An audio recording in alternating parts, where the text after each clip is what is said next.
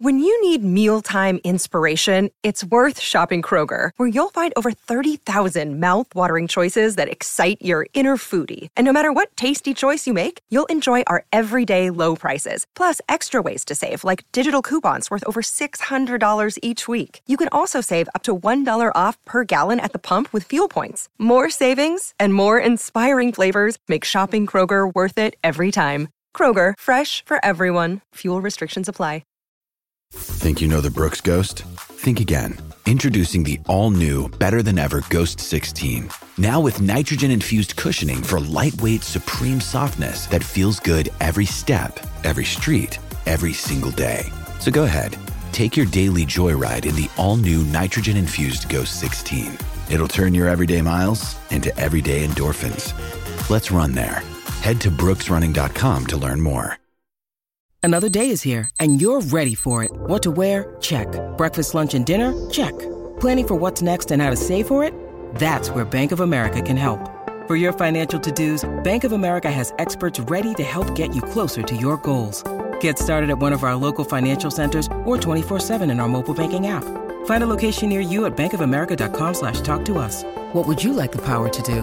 Mobile banking requires downloading the app and is only available for select devices. Message and data rates may apply. Bank of America N.A., member FDIC.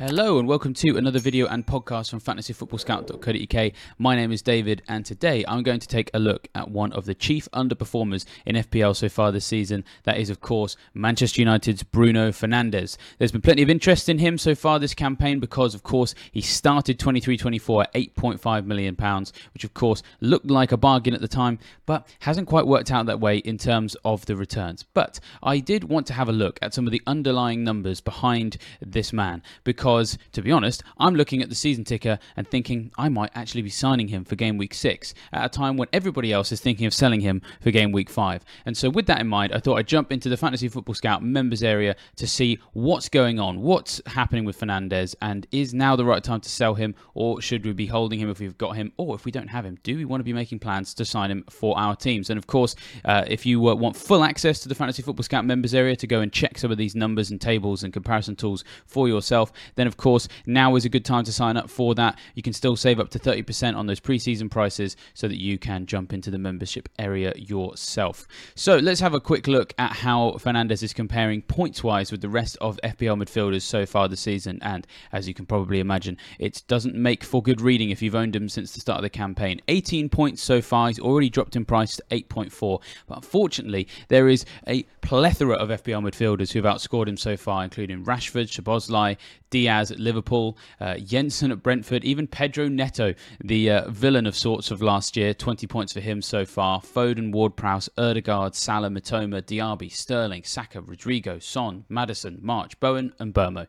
All of those guys have scored more points than Fernandes since the start of the season, and a lot of them are already forcing themselves into the emerging template. Now, a lot of people have watched Man United games and are sort of wondering how on earth has Fernandes not scored as many points as he has, and it is that fact that seems to be frustrating people. You know, should have done better than he has and hasn't been able to. So we're going to have a look at perhaps maybe why that is the case. So let's jump into the members area to begin with then, and have a look first at Bruno Fernandes' creativity so far. Now, after the first four matches, first four game weeks, I should say, because, of course, Burnley and Luton have only played 3 matches, but thankfully they don't factor into some of these tables because they've not played that well so far. In this first period of the Premier League, before the international break, Bruno Fernandes has played 14 key passes. That's level with Saka and Mitoma as the joint second best in the Premier League, and only Pascal Gross at Brighton has fashioned more opportunities for his colleagues than Bruno Fernandes. And the even better thing about that is it's not just the quantity of those chances, it is the quality as well. So he has created 4 big chances, which are obviously key passes that lead to bigger chances, higher XG opportunities for teammates. 4 in total, which is level with Neto, Salah and Onana at Everton, which means not only is he among the most persistent creators, he's also among the most high-quality creators as well. And what that means for his expected goal involvement is, of course, that this does include penalties, which are always going to be in the conversation. He's got an XGI of 3.95 after the first 4 game weeks. Only Haaland and Mbeumo can better Fernandes so far. Now, what you'll see from this particular table, of course, is that a lot of that expected goal involvement is coming from assist potential. It's just 5 shots in the box for Fernandes so far, compared to the other 4 names in the top 5 for expecting goal involvement. That is by far, in a way, the lowest, but the number of big chances he's had is 3, which is the same number as Saka, for example. That's more than Maddison. It's a bit less than Mbeumo and Haaland, but that's fine, because we largely see Mbeumo and Haaland as sort of centre forwards for their teams. And 4 shots on target. So, and then a goal conversion rate of 7.7. So what we're seeing at the moment is that there are some good numbers here. He should be getting involved in lots more goals than he is, but probably what's happening is he's not quite so accurate with some of his shots, and the chances he's creating for his colleagues are not being stuck away with quite the same level of ruthlessness. And so that leads us to think, well, what we need to see to help him actually deliver on this is, firstly, he's got to get a bit more accurate. But largely, I don't think that's going to be something that we, an accuracy problem. I don't think is going to be around for too long, because what we know about Bruno Fernandes is that he is a good goal scorer, has been for a number of years. If he's struggling to find the net right now, it's very unlikely that a player of his quality, who most people would say is world class, has somehow lost the ability to score. Even the best players go on some little runs where their goal conversion rate dips a little bit. So maybe we could see him return to the norm on that front very soon. Of course, the other advantage for Manchester United now is that Højlund is in the team. He was obviously involved in the Arsenal game. He's going to be able to play in a centre-forward role. United have not had a clinical centre-forward finishing off the chances that Fernandes is offering. So you would like to think that the XGI is going to return to the norm in terms of that delta compared to actual returns, because he should, in theory, be getting more assists.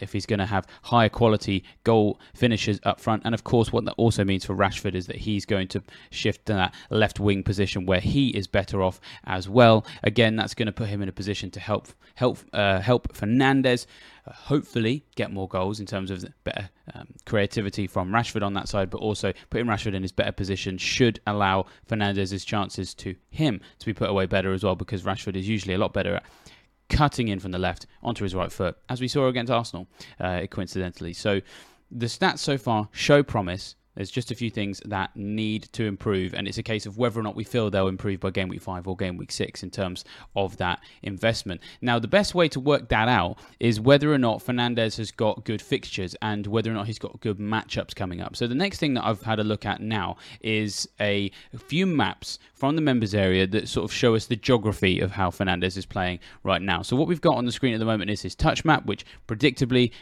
features quite a lot of red and orange in the central area of the pitch, because largely he's a more advanced number 8, somewhere halfway between an 8 and a 10, not a 9, because obviously that would make him a centre forward, but hopefully you guys know what I mean. And of course he does sort of lean more towards the right at the moment when he's pushing into those more advanced areas, but predominantly is a central player. Now, where he's creating chances from, despite all of that movement over to the right hand side that we saw on the previous screen, it does show here that a lot of Fernandes' creativity really is coming through central avenues. There's only 2 or 3 chances, just a bit of a smattering of key passes that he's able to create from wider areas. It's really all through the middle. Not too much in the box, not as much in the box as we'd perhaps like, but we obviously know that he's very good at creating chances on the edge of the box, which is what we're seeing so far. And then in terms of his XG, again, it's all very, very central. The big green dot in the middle, of course, is a penalty. There's 2 big chances he missed very close to the 6-yard box.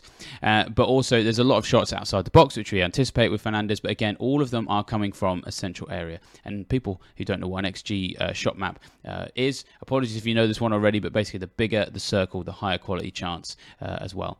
And so he's still getting big chances in the box on top of that penalty as well. But as I said, crucially, what we're seeing on the geography here is that a lot of his threat is coming through the middle, which will become important in just a second when we have a look at his opponents. Now, first things first, let's just identify his opponents in terms of how good or bad their defenses are, and then we'll come on to how susceptible they are through the middle.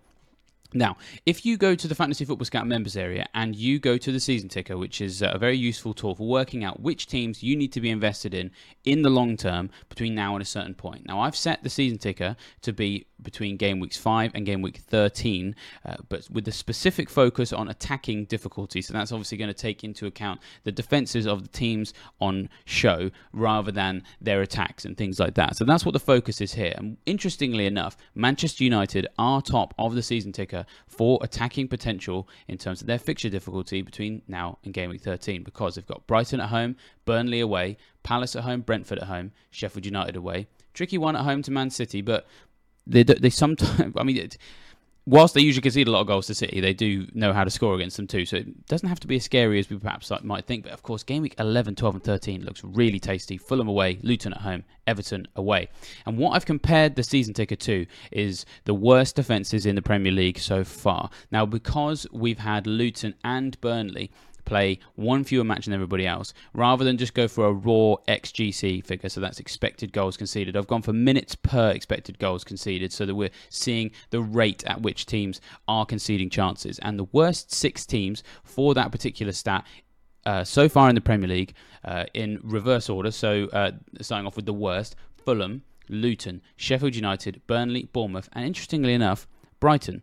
They are conceding chances, and big ones at that, at an alarming rate. One of the many reasons why the interest in Estupiñán has dipped. That's the situation with Brighton. And interestingly enough, that's who United are playing next. And so even though Brighton are in good form, I wouldn't be surprised if Fernandes gets some attacking returns against them. Now, we've got Burnley in game week 6. Of course, they're also in the bottom 6 here. You've got Sheffield United in game week 9, also in the bottom 6. And then Fulham and Luton game weeks 11 and 12, also in here as well. So, of the 6 worst defences in the Premier League so far for that rate of conceding XG, United face 4 of those between now and game week 12. And of course, game week 13 takes them to Everton, who also haven't been doing particularly well defensively either. So the fixtures do look good. Now, I promised a little bit of information on the specific weaker areas in some of these teams, and specifically looking at teams who are weaker through the centre.